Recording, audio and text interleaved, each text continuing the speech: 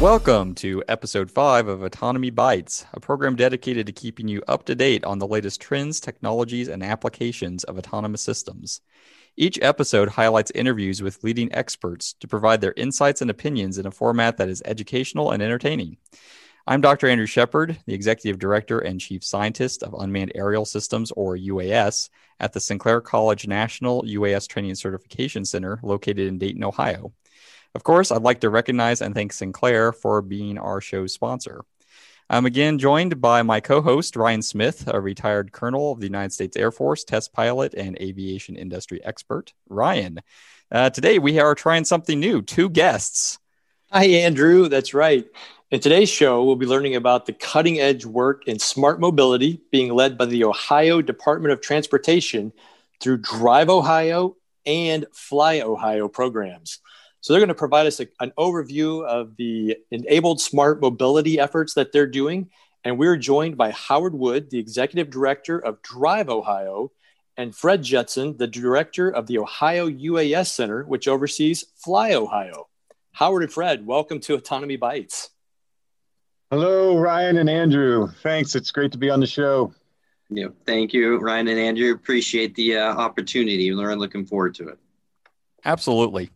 So, to set the stage, I'd like to start with a quick introduction of the strategic investments that Ohio has made toward the development and maintenance of the state's leadership position related to ground and air autonomy. So, Howard, if you could start us off with a summary of the role of the Ohio Department of Transportation generally and the Drive Ohio program specifically as it relates to the advancement of smart mobility, that would be great.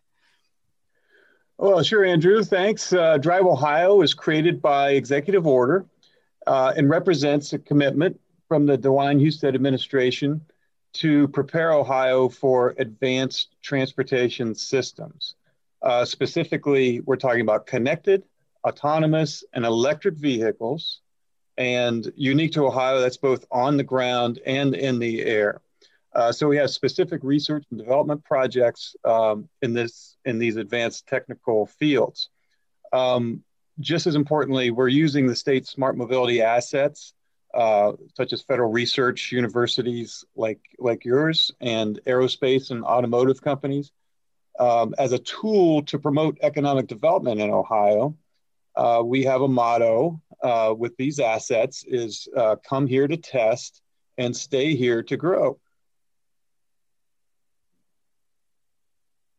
And so, Howard, with the building on that just a little bit, it's really impressive the things that ODOT's done to be so forward-leaning in the safe development of smart mobility. And of course, it highlights Ohio's commitment to innovation that's been core to the state for a while now. But Fred, turning to you, in building on the motto that Howard just talked about, could you provide an overview of the mission, the goals, activities that you're doing at the Ohio UAS Center and under the Fly Ohio initiative? Yeah, absolutely. So, building off of what Howard was talking about, Drive Ohio is focused on the future of mobility. So my part is the air side, right? So, so our mission under that is to facilitate all the new advanced air mobility technologies that are coming online today. So whether that's the small unmanned aircraft systems all the way up to cargo and people movement. And us being located under the Department of Transportation, it really comes down to safe and efficient movement of people and goods in the airspace. And whether we use the smalls for to help do condition assessment of our ground infrastructure or getting into the larger aircraft, and that's doing 1 hour package delivery, short, medium, long haul logistics, or the movement of people like air taxi, air metro services. That's really my focus as part of the Drive Ohio and as well as Fly Ohio. Fred, as a pilot and an advocate for the safe advancement of UAS and the National Airspace System, I'm really happy to see so much effort and strategic investment and really that real work happening here in the state. So now I'd like to ask for both of your thoughts on this next question.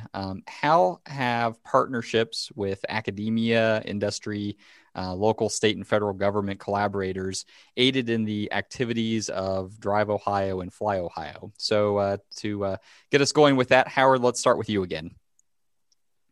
Sure, Andrew. You mentioned these partnerships, and that's a key. A good example might be the Transportation Research Center in East Liberty, and that's the largest test facility of its kind in America. State investment helped create the Smart Center, and that's a testing area that replicates the real-world environment, such as multi-lane intersections, roundabouts, on a testing track that's six lanes wide and one over a mile long. And that's where autonomous vehicles can come and test. So with that, with companies testing in a controlled environment, there's also the adjacent US 33 Smart Mobility Corridor. Now that's 35 miles of connected roadway with fiber optics and roadside units along its length. We can test, so in that closed environment of TRC or in open road environment. And then there's connected Marysville, which has every signalized intersection connected, and a company like Honda testing in that environment. We have projects like this all over the state and have pulled in more than $20 million of federal investment to create this smart mobility ecosystem. And each of these projects includes research partners, academia, and contractors that are on the cutting edge of smart mobility. Thanks, Howard. Those are great examples of collaboration, are really impressive. Fred, I'm sure the same is true for the Ohio UAS Center and Fly Ohio. So can you give us a few of your highlights? Yeah, absolutely. We got a couple of things. And I'm going to mention our UTM corridor because it builds off of the ground connected vehicle infrastructure. So the 33 Smart Mobility Corridor that Howard was referring to, when we were talking about air and ground collaborations, we thought that would be a perfect location for us to get an unmanned aircraft traffic management system up and going. So in conjunction with our OSU lead on that project, that's at it's funded at $7.2 million. We are looking at the integration of autonomous aircraft technologies in that airspace, and then how does that not just how do we safely integrate the new aircraft technologies in the airspace, but also leveraging the existing connected ground vehicle infrastructure in both for communications and operations of those aircraft, and how do they actually talk not just to the roadside units, but also the roadside units, and also to the actual ground vehicles themselves. So that's one unique piece that we have where we connect the air and ground together. We're actually locating a radar this month on top of the ODOT headquarters as part of that research project. So to show, again, the Department of Transportation's leadership in commitment for all the future technologies, that radar being located on top of the ODOT headquarters is going to facilitate a last mile package delivery services in an urban environment, which there's only a few in the U.S. that actually have that. Another major infrastructure investment partnership that we went into with is our SkyVision asset at the Springfield Beckley Airport. And that was in partnership with Air Force Research Labs out of Wright-Patterson Air Force Base. That's an asset that sits there and allows companies that would like to do research and development type work on their airframes to come out and be able to do that at that facility.